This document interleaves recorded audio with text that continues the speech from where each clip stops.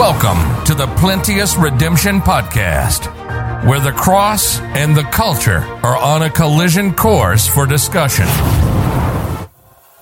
For the preaching of the cross is to them that perish foolishness, but unto us which are saved it is the power of God. For it is written, I will destroy the wisdom of the wise, and will bring to nothing the understanding of the prudent. Where is the wise? Where is the scribe? Where is the disputer of this world? Hath not God made foolish the wisdom of this world? For after that in the wisdom of God, the world by wisdom knew not God. It pleased God by the foolishness of preaching to save them that believe. For the Jews require a sign, the Greeks seek after wisdom, but we preach Christ crucified. Unto the Jews a stumbling block, unto the Greeks foolishness, but unto them which are called both Jews and Greeks, Christ, the power of God and the wisdom of God. Now, here's your host, Thomas Irvin.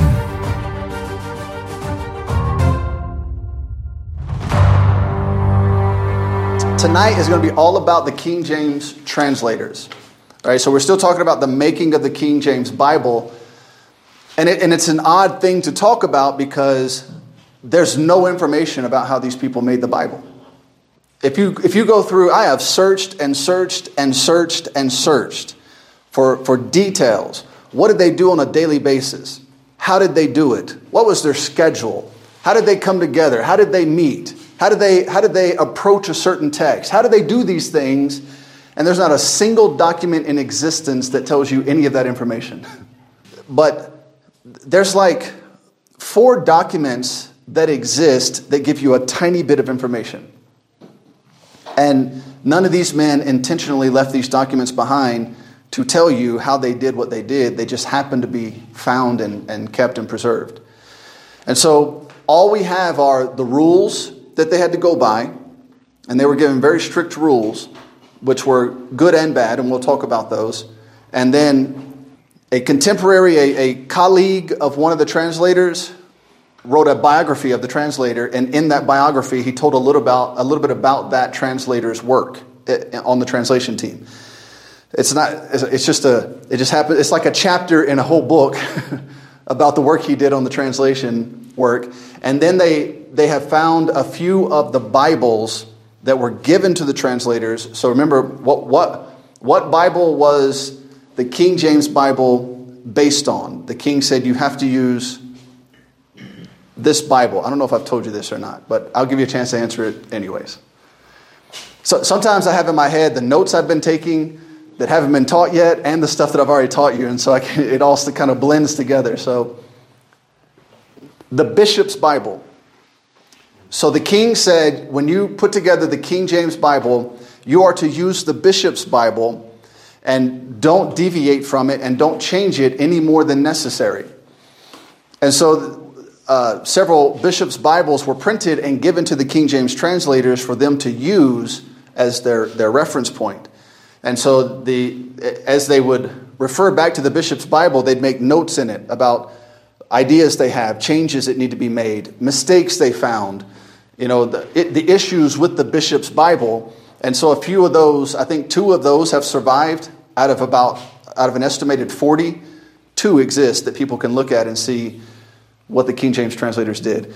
So there's very little information about what they did on a daily basis and how they came to do this work.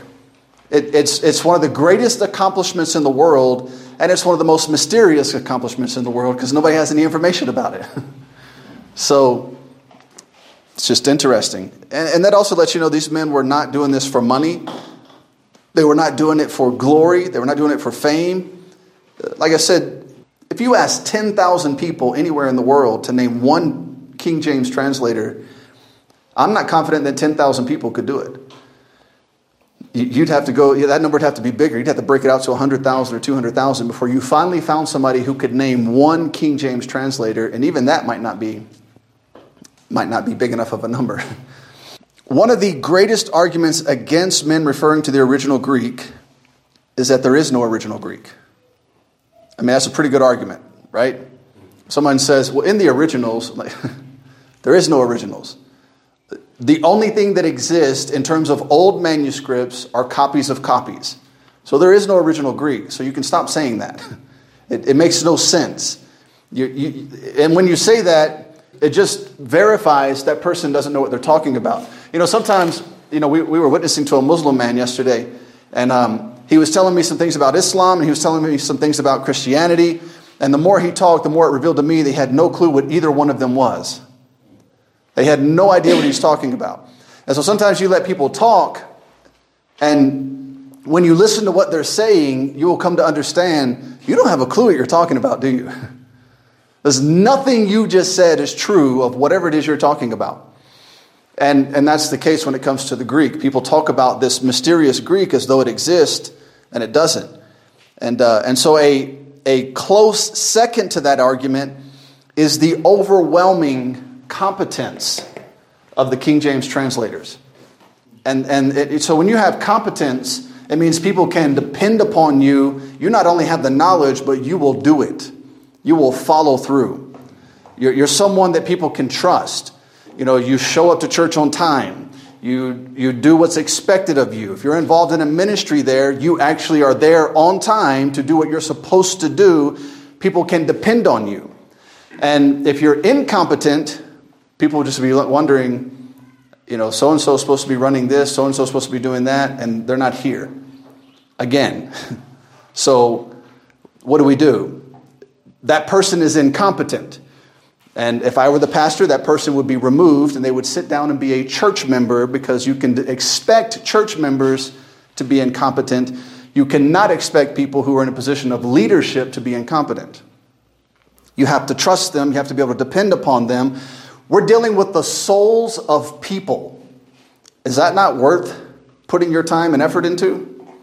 That's not worth showing up on time for? I'll just get there when I can get there. Okay, well, when you get here, sit on the back pew and keep your mouth shut, because nobody wants to see you or hear from you, because you're useless. And as long as people are useless, they are incompetent. Now, anyone can become competent. Everyone has talents, everyone has abilities, but not everybody is competent. Not everybody is trustworthy. We can't look at everybody and say, man, that person, that guy, he will be where he says he's going to be, when he says he's going to be there. You can have confidence he is competent to do exactly what he said he's going to do. And the Bible talks about this a lot. I should have wrote some of these verses down, but it's not we don't even have time for it. But the Bible talks often about depending upon someone who you can't depend on. It's like stubbing your toe. It's like having a broken tooth. It's a painful thing. When you expect somebody's going to be where they said they're going to be and to do what they said they're going to do, and they won't be there and won't do what they said they're going to do, and mistakes happen from time to time. That's not, we're dealing with human beings. That's expected. But when every week is a mistake, okay, you're past the realm of mistakes. You're just incompetent. You just can't be depended upon. And that makes you useless in the ministry. We can't depend upon you, so you should sit down and stop trying to participate in ministry or telling people that you do participate in ministry, because Jesus Christ expects people to be competent. And when it comes to the King James translators, one of the strongest arguments for this Bible is their overwhelming competence. These were unbelievable men. This was like the greatest collection of brilliant linguistic minds and Christians the world has ever seen. It's never happened. It never happened before, and it has never happened since. And I don't think that you could get it to happen again. I mean, if God wants it to happen again, it will happen again. But by the will of man, this is not going to happen again. And what would be the point? What would be the purpose? We have the greatest reference point the world has ever seen in the King James Bible. And the entire world at this point speaks English to some extent. So it would not be difficult to get this book into local languages around the world, because somebody there speaks both the local language and English. And Lord willing, will have the competence to be able to translate it and make it work in that local language accurately. Men today who wish to have you believe they have a better understanding of language and the work of translation do not have near the level of competence that one King James translators possessed. Some of the things they say today is we have a better understanding of translation work. Well, that's debatable. That, whether that's true or not is highly debatable. They say it like it's a fact. Well, you're the only person that believes that's a fact. That is definitely highly debatable. And then secondly, they say we have better tools than the King James translator had. Well, again, that's debatable. What do you mean by tools? What they mean is computers.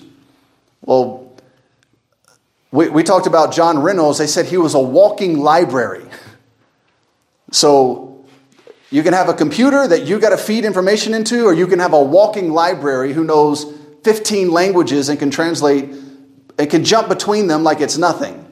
So I don't understand how you have better tools today. Just because you can plug stuff in a computer and it can spit it out doesn't mean... Has anybody here ever used Google Translate?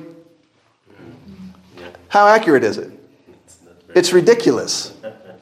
Like, you shouldn't even call it Google Translate. You should call it something else, because what comes out is so garbled it makes no sense. And there are very few languages that they've been able to get that to work in. And so I don't know what you mean by tools. You need the old documents that you're taking it from in another language, and then you need to get it into the new language. What tools do you need to do that? You need a brain who can sit down and accurately put these things together. And if you don't have the brain to sit down and put these things together, you don't have the understanding or the tools. And so what they do is you have these translating groups who go all over the world, and they use a computer to translate a book of the Bible, and then they take it out into the community, and they have the people in the community read it, because they know that what that computer spit out is not going to make sense. And so they have to have people in the community read it and then come back and say, what happened here? This makes no sense. Like, it's not even our language or something. I don't know what happened here. You got to fix it. And that's because they're depending on a computer to try and do it for them. Well, in the King James translation, you have men who have in-depth understanding of both the English, Greek, Hebrew, Latin, and various other languages and their grammatical structure. That's unbelievably important. That's part of the trouble with the Luganda Bible. We don't need just a Luganda speaker who can take it from English to Luganda. We need someone who knows Luganda grammar, who can make sure that it's structured properly, to make sure that your 95 different tenses are matched and your 100 different noun classes are thought about. You need somebody who knows those things and can put them together properly. Otherwise, it's in Luganda, but it's not grammatically correct. And it doesn't make sense. Could people read it and get the idea? Sure. But would you want a university professor sitting down and reading that type of translation work? He's not going to have anything to do with it. It makes no sense. Like, this is the worst grammar. He's like, my children do better grammar than this. Probably not, because nobody knows Luganda grammar. It's one of the most abused languages I think I've ever come across. But in order to get it accurately into Luganda from English, you've got to know the grammar of both English and Luganda. And the next TBI is on how to study the Bible. And the very first class we taught by Brother Marlin, Pastor Marlin, and it's on nouns and verbs and pronouns and basic English grammar. Because if you don't, I've heard some Uganda preachers, some whose natural language is Luganda, preaching from the King James Bible, and they're saying things that aren't true because they just didn't take the time to slow down and understand the English that they were reading. And so they're not lying, they're not misleading you, but as they're preaching, they're saying something that's like, that's not what that said. And the reason they misunderstood it is because it was in English, which is not their natural language, and so they didn't quite catch the nuances of the English language. Well, we need people who can do both. Where are they? Where do those people exist in Uganda? They're very hard to find. And so here you have men who are completely capable of doing that with pen and paper. They don't need a computer. They don't need Google Translate. They can sit down with a book in Latin and a book in English, and they can get it from one to the other with almost effortlessly for them. I'm not suggesting to get a Luganda Bible we need that assembly of those type of people, but we do need people who know English grammar and know Luganda grammar and can go from A to B and put it together in a way that is proper. It's not good enough to just have it in a different language. It needs to be right. This is God's word. We want to make sure it's right. There were 47. All right, so initially there were 54 translators. By the time the translation was finished, there was 47. A few of them passed away. A few of them died during the translation process. And then a few others had other commitments they had to pull away from the translation process to go take care of. So 7 men ended up not finishing to the end, either because of death or prior commitments. But they did what they could while they were there. Now imagine you have 47 brilliant Christian linguists sitting down together to work on a translation of the Bible. I mean, that is an unbelievable event in human history. If we do not have access to ancient manuscripts, and we do not have the competence to translate complex writings from one language to another, then we need men who are fully capable of doing so. So in this section, we will look at the men involved, and we'll also look at their qualifications for the translation work. So what I did, we're going to talk a little bit about them as a whole. I picked one from each group, all right? And we're going to get into these groups, but you had Cambridge, Oxford, and Westminster, all right? Each had 2 groups of translators.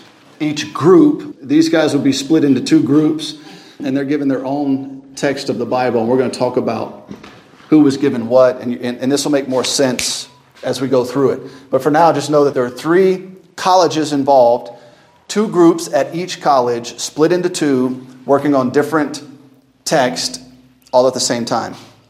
All right, so we're going to look at the men involved. So what I did was I picked one from each group. So it's about 6 men that we'll look at.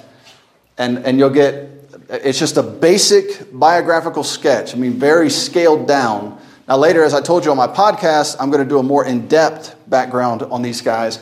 I've got a couple of books that provide as much information as you can get, but there's not a lot of information on any of them. Now, a few of them were more well known in their daily lives, like Lancelot Andrewes and John Reynolds. These guys were highly sought after preachers, so there's a lot more information about them. Some of the other translators had no public life, and so there's just very little information about them. Many of the King James translators were not even paid for their work. So this was not an endeavor to make money or for glory or for fame or any of that. They just wanted to help get the Bible, an accurate copy of the Bible in the English language. And so that's what they set out to do, and they did that. So by looking at these men and their qualifications, we can then decide if we believe these men were capable of accurate translation work or not. I mean, doesn't that seem like a reasonable thing to do? So the next time a man's standing in the pulpit and says, well, this word in the Greek, I mean, the King James translators messed up here, go up to him afterwards and say, can I see your qualifications for you to be able to make such a statement? How did you come to that conclusion? And 99.999999% of the time, he sat at home with a dictionary, or even worse, he sat at home and read a commentary. And the commentary told him that was the wrong word, so he went and repeated it. He didn't even look it up himself. He doesn't have a clue. He wouldn't know how to look it up if he could. And then the other half of the people are sitting at home with a Strong's Concordance, and they're just looking up Greek words, English words in a Greek dictionary, and then they decide which definition or which word they think would be better But if their qualifications don't match one of these, just one. I mean, if you have the background that matches just one King James translator, just one, then let's talk. But I can confidently say that 99.9999999% of people who say these things are nowhere near one King James translator, much less 47 of them. So then you're not qualified to make such a statement, which means you're an incompetent fool and you should stop preaching. Stop telling people you're a preacher. Stop telling people you represent God when all you do is mock His word and encourage the congregation not to have faith in His word. That's my advice. It just won't be heeded. So first, let's make a note about the English language at that time. The English language was rapidly spreading the world over, and at that time when it was at its height. All right, now when I say that a language is at its height, it's essentially in its most pure form. It's the best that language can be. That wasn't so necessarily in written form, because as we're going to see as we go through the editions of the King James Bible that came later, the grammar was perfected. The spelling was perfected. So while your ability to speak the English language and do so in a very accurate and clear and concise manner was at its height at this time, the written grammar still needed a lot of work. And that took place in the years to come as the King James Bible was updated with spelling and grammatical punctuation and things like that it didn't have. And even that the King James translators were not necessarily allowed to add when they were doing the translation work. And so we'll get to all that later as well. But when you have the English language at its height, at its best, today people say, well, don't you want to bring it to modern English? No, I don't. Modern English is stupid. It's declining. And a language, the quality of a language has ups and downs. And at this time, you have a society of people who want to learn to be intelligent. The source of the English language today is England and America, where everybody wants to be stupid and everybody wants to be confused. It's like it's a badge of honor to be as dumb and confused as you can be. You know, you're considered woke. You're considered to you're on the inside. You know some things if you will dumb yourself down. I forget what museum it is. It's a famous museum. It's slipped my tongue. But they published, I don't know if it was a series of essays or if it was part of one of their events at the museum. But they put out this work that said that if you believe in being punctual, and if you believe in working hard, and you believe in, pulling yourself up by your own bootstraps, that those were forms of white supremacy, and that you're a racist. Yeah, if you can explain that to me, then I would love to hear it. If not, then you were as confused as I was at the stupidity. Now imagine, it was the Smithsonian. That's who it was. Imagine, this is supposed to be a prestigious museum.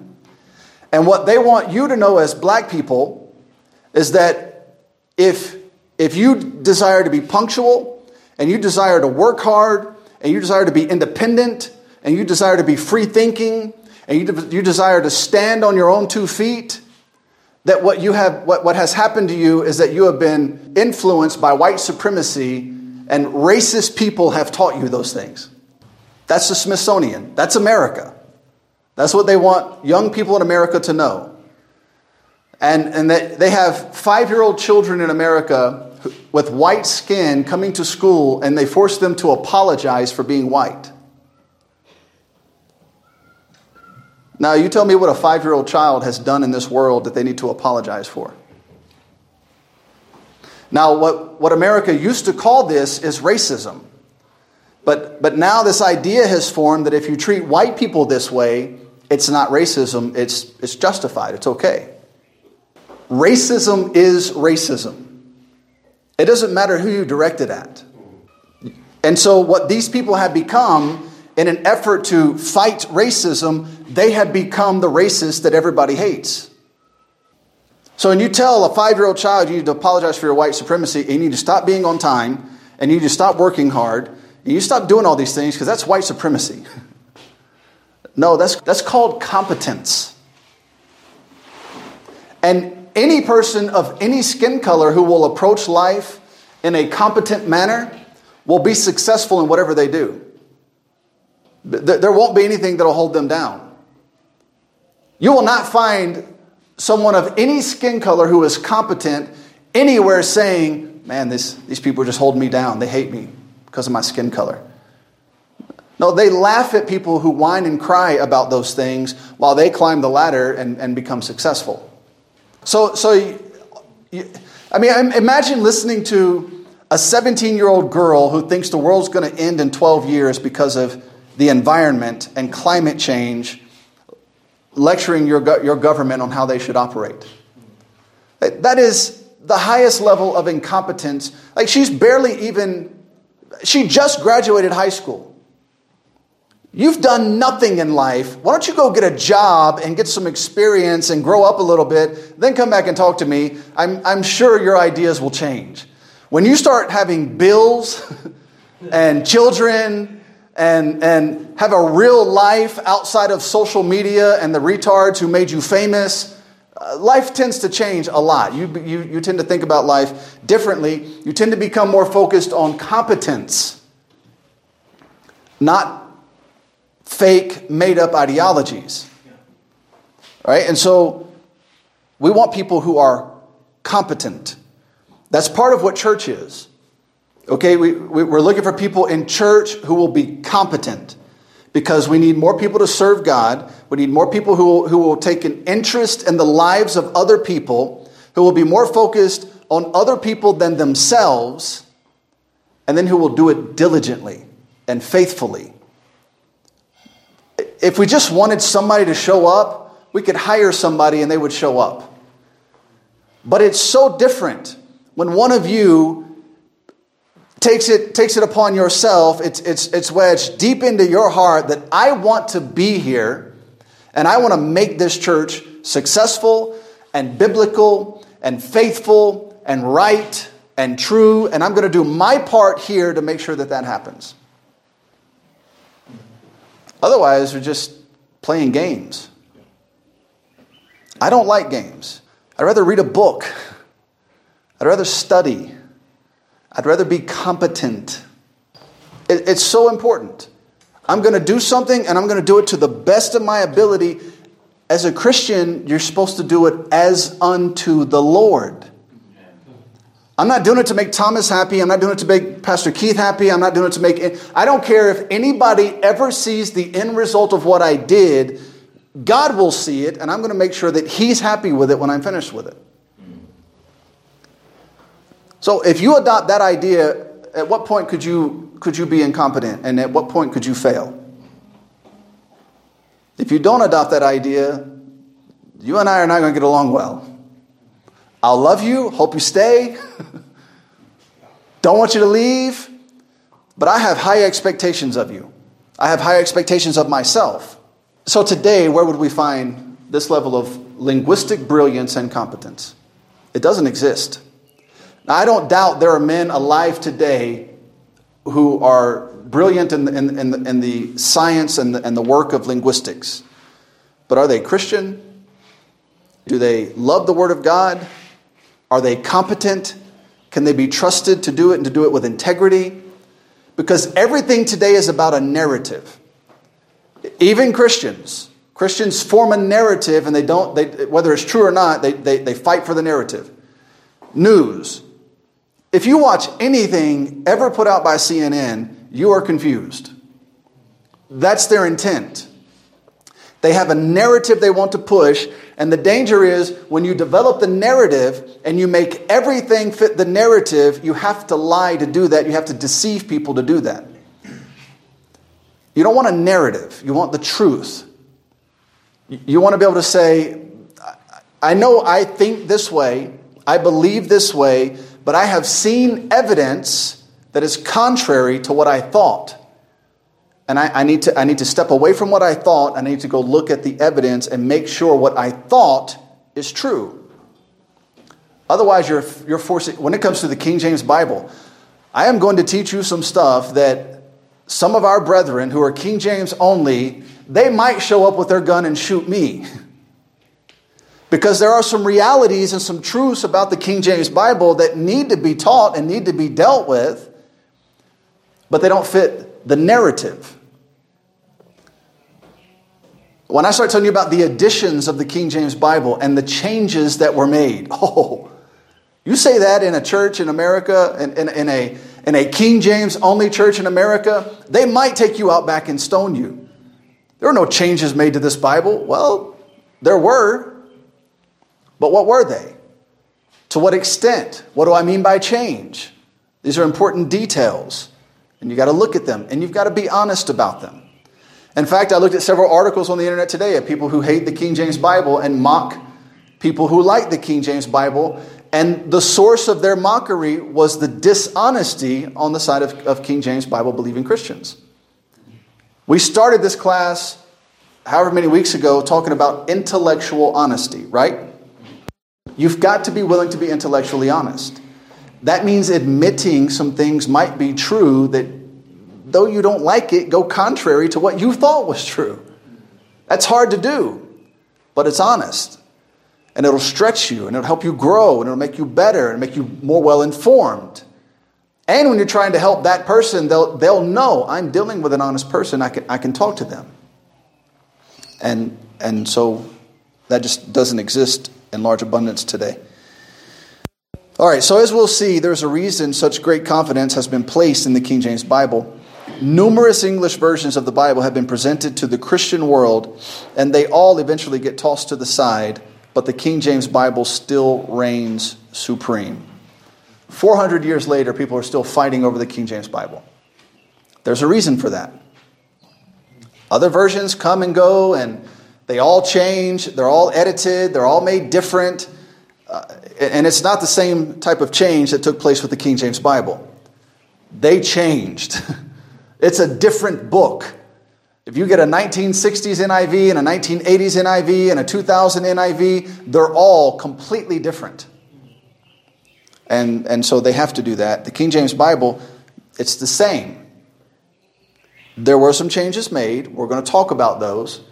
But it says the same thing every single time. All right? The changes are superficial. They're grammatical. They're spelling. They're punctuation. Those are the types of changes that took place. But they did take place. And you got to be honest about that. All right, so let's look at this quickly. 54 men. The king appointed 54 men. All right. Due to death and prior commitments, we ended up with 47. We talked about that briefly already. 17. So let's do this over here. 17 were at Westminster. 15 were at Cambridge. And 15 were at Oxford. Each group at each college were divided into 2 companies. In all, there were 6 distinct companies of translators. Now, they may not have been divided evenly, but there would be 2 out of the 15 at Cambridge, 2 out of the 15 at Oxford, 2 out of the 17 at Westminster. All right, they were divided into 2 groups at each location. Now, here were the rules. They had very strict rules to follow. Rule number 1, they had to use the bishop's Bible as their foundation. Everybody remembers what the bishop's Bible was, right? They were to change the bishop's Bible as little as possible. Now, I tried to sit down and think through some of these rules because we're going to adapt these rules for the work on the Luganda Bible. And we're going to try to make them applicable to the work that will be done on the Luganda Bible. Some of these rules, as I looked at them, I'm like, man, that would make it so hard to do the work that you need, to have the freedom to do the work that you needed. But it ended up being a good thing.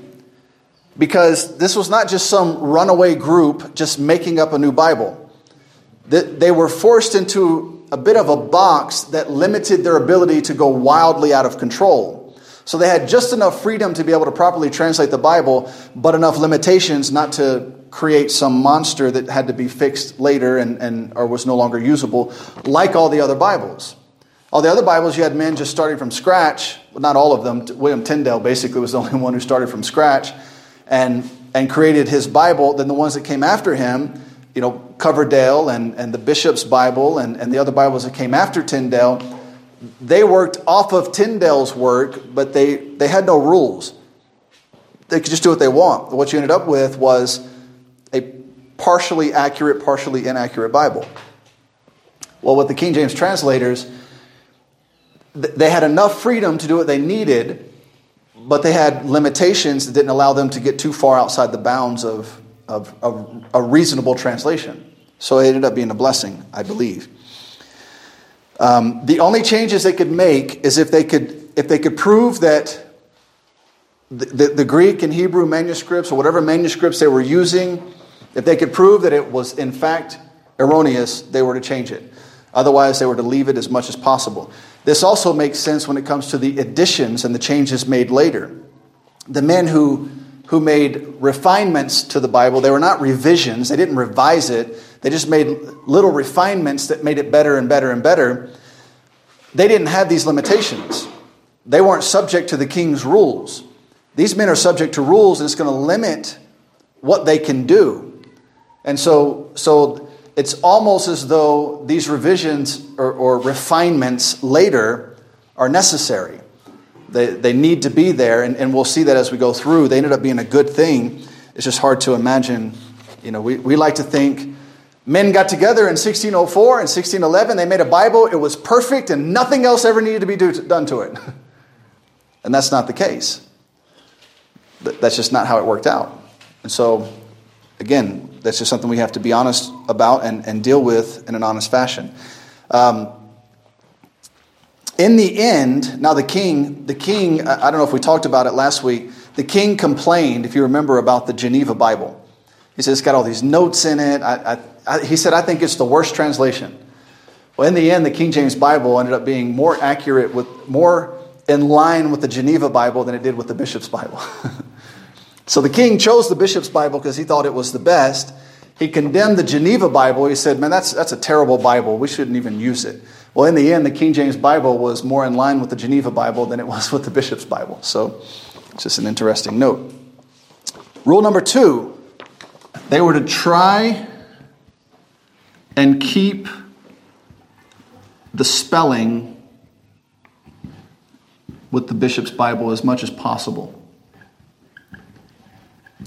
All right, so these rules, if you can imagine, if you're trying to translate or you're trying to spell a word and you look and you see what essentially what Tyndale did in the Bishop's Bible, the Bishop's Bible wasn't completely Tyndale's work because other works were added on top of what Tyndale's work was the foundation of the Bishop's Bible. But we went through a couple of English editions to get to the Bishop's Bible, so there were some things added to and taken away from and some changes made and all that. But what the translators are supposed to do is look and say,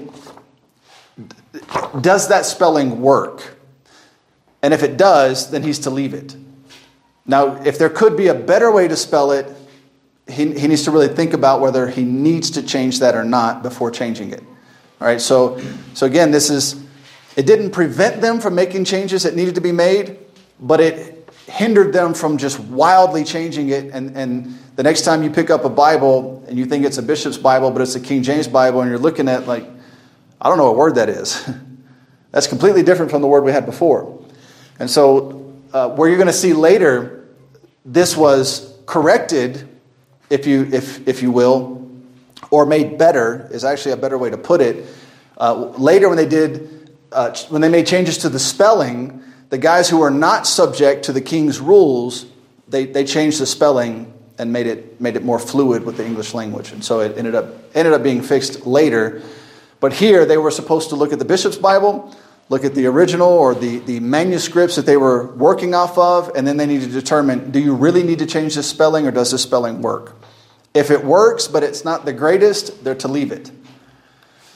If it's just wrong, they change it. So that's rule number 2. Names are spelled completely wrong. They were to correct it if they were spelled completely wrong. But if it was accurate or close enough that it was close enough to be correct enough, then they were to leave it. All right. So number 3.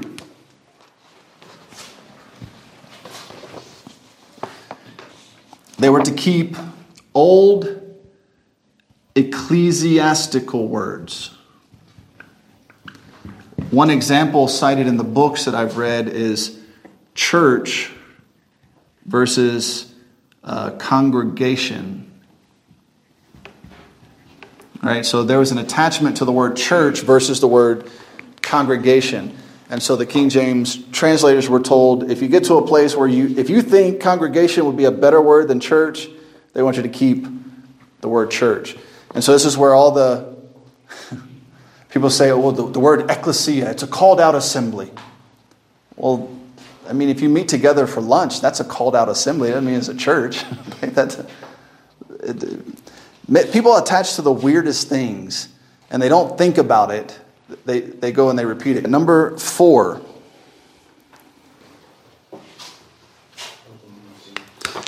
When a single word has multiple meanings, they are to refer to the church fathers to see if they talked about the issue.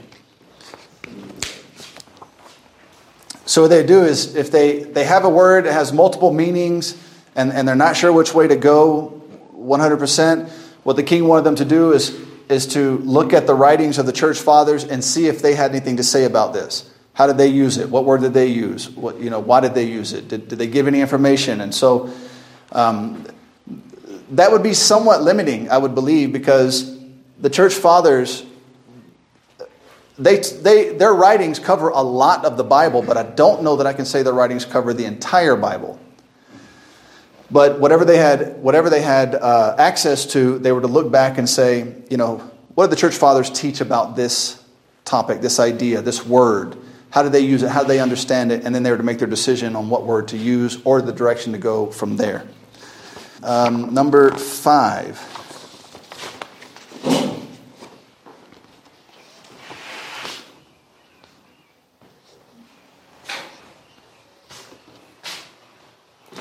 One more note about number 4.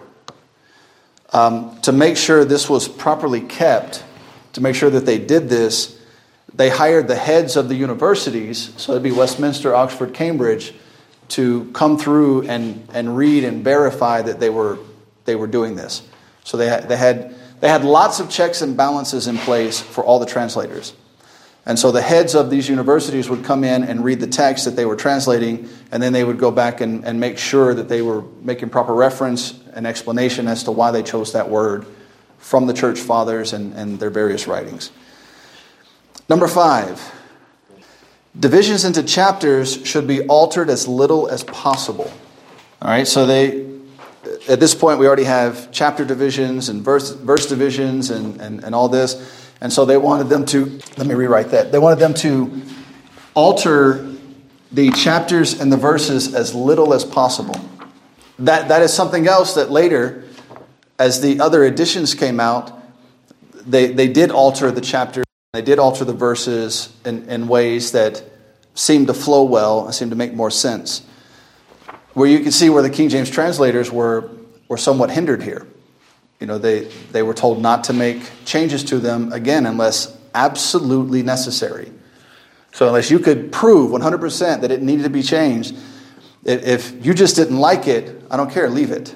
Or if it could work better another way, leave it.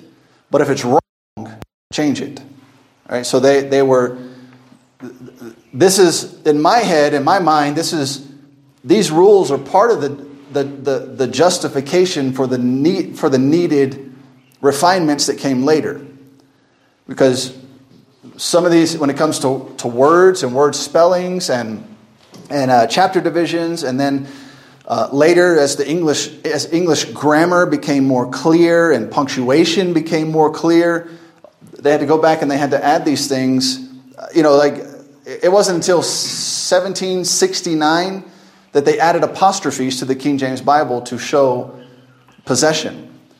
If I say Quinto's Bible, well, the S at the end is going to be O apostrophe S, showing that he owns that Bible. It's possessed by him. But they didn't have that until 1700s. It didn't exist in English grammar. So they had to go back and add those things, and it made more sense. It ended up flowing much better. So while these rules, it's good because you don't want a bunch of intellectuals, brilliant minds getting together and just ripping your Bible apart. But at the same time, you want them to have the freedom necessary to make proper changes, but you also want to restrict their ability to just run away with some bad idea. All right, so it kept it kept proper chains on them. And then later, men could come back and say, I'm not under these rules by the king. I can make this better and fix some of these things that they were not allowed to fix under the rules that they had. And then the King James Bible, by the time you get to the 1769 edition, it was printed by Oxford Press. They said, we don't see there should ever be a need to update this Bible ever again at that point. They said that the 1769 edition was the best combination of modern English grammar and spelling, and it did absolutely no harm to what the Bible said. And so it was like the perfect blend, and then from there, so we have our Bible. So, all right, number 6. Translations notes were not allowed to be used or added. You had to make your own, and they were not allowed to be added to the Bible. This was one of the... It's unbelievable to me that King James, he despised the Puritans. And it was the Puritans who called this meeting at Hampton Court, who wanted to have this meeting. And so they have this meeting, and they have the millenary petition, where they bring all these petitions before the king, and they want to see all these changes made to the church. And the king says no to every single one of them. But translating the Bible was not on the list. John Reynolds just happened to bring it up in conversation. And the king was like, man, I hate the Geneva Bible. And I hate all those notes that people put in their Bibles. Let's do another translation, and you're just not allowed to put any of your notes in it. I mean, that basically was the basis for his deciding to translate a new Bible. Was that he just didn't want notes in it. He hated the Geneva Bible, and the Bishop's Bible had all these notes in it by the translators. He didn't want any of that in there. So let's make a new Bible, and you don't put any of that in there. It was just you talk about a slim window that only God could have orchestrated and put together. And he used this shallow, stupid excuse by a king to bring about the greatest Bible the world's ever seen. It's incredible. Number 7. So this one, all right, I'm going to tell you what I read there, and then I'll tell you my notes. So number 7 pertained to adding marginal notes regarding parallel passages. Now, the information that I have in the books that I was reading and where I was trying to put all this together, it doesn't clarify what is meant here. So I'm not sure if they wanted them to be added or not. Now, the 1611 did have marginal notes, and it had cross-references in it. So it looks like they wanted it, like the king wanted them to be there. The way it's worded, it seems like he does not. But the 1611, I'm going to print a couple of pages of the original 1611 and bring it in so you can see it and see what it actually looked like. But you had the page, so say this was Genesis 1, all right? And then you had the page, it was side by side like this. This is the middle of the page. And so this would be 1, 1, 1, 2, and 3 and 4, and it'd go down, and then here you'd have 6 and 7 and 8. It went down to the bottom and then came back up like this. Well, over here, you had these margins, and they had cross-references in them. Just a few, not a lot, but some had more than others, but they would have cross-references there. So it looks to me like they wanted them there, but maybe the king wanted limitations on that. He didn't want them running away with these marginal notes. So the marginal notes have cross-references, and it may have other information there as well, but it just wasn't 100% clear to me what they were getting at. It's kind of like, so this is another Bible that I have. So you see in the center, which many of your Bibles may have, it has cross-references.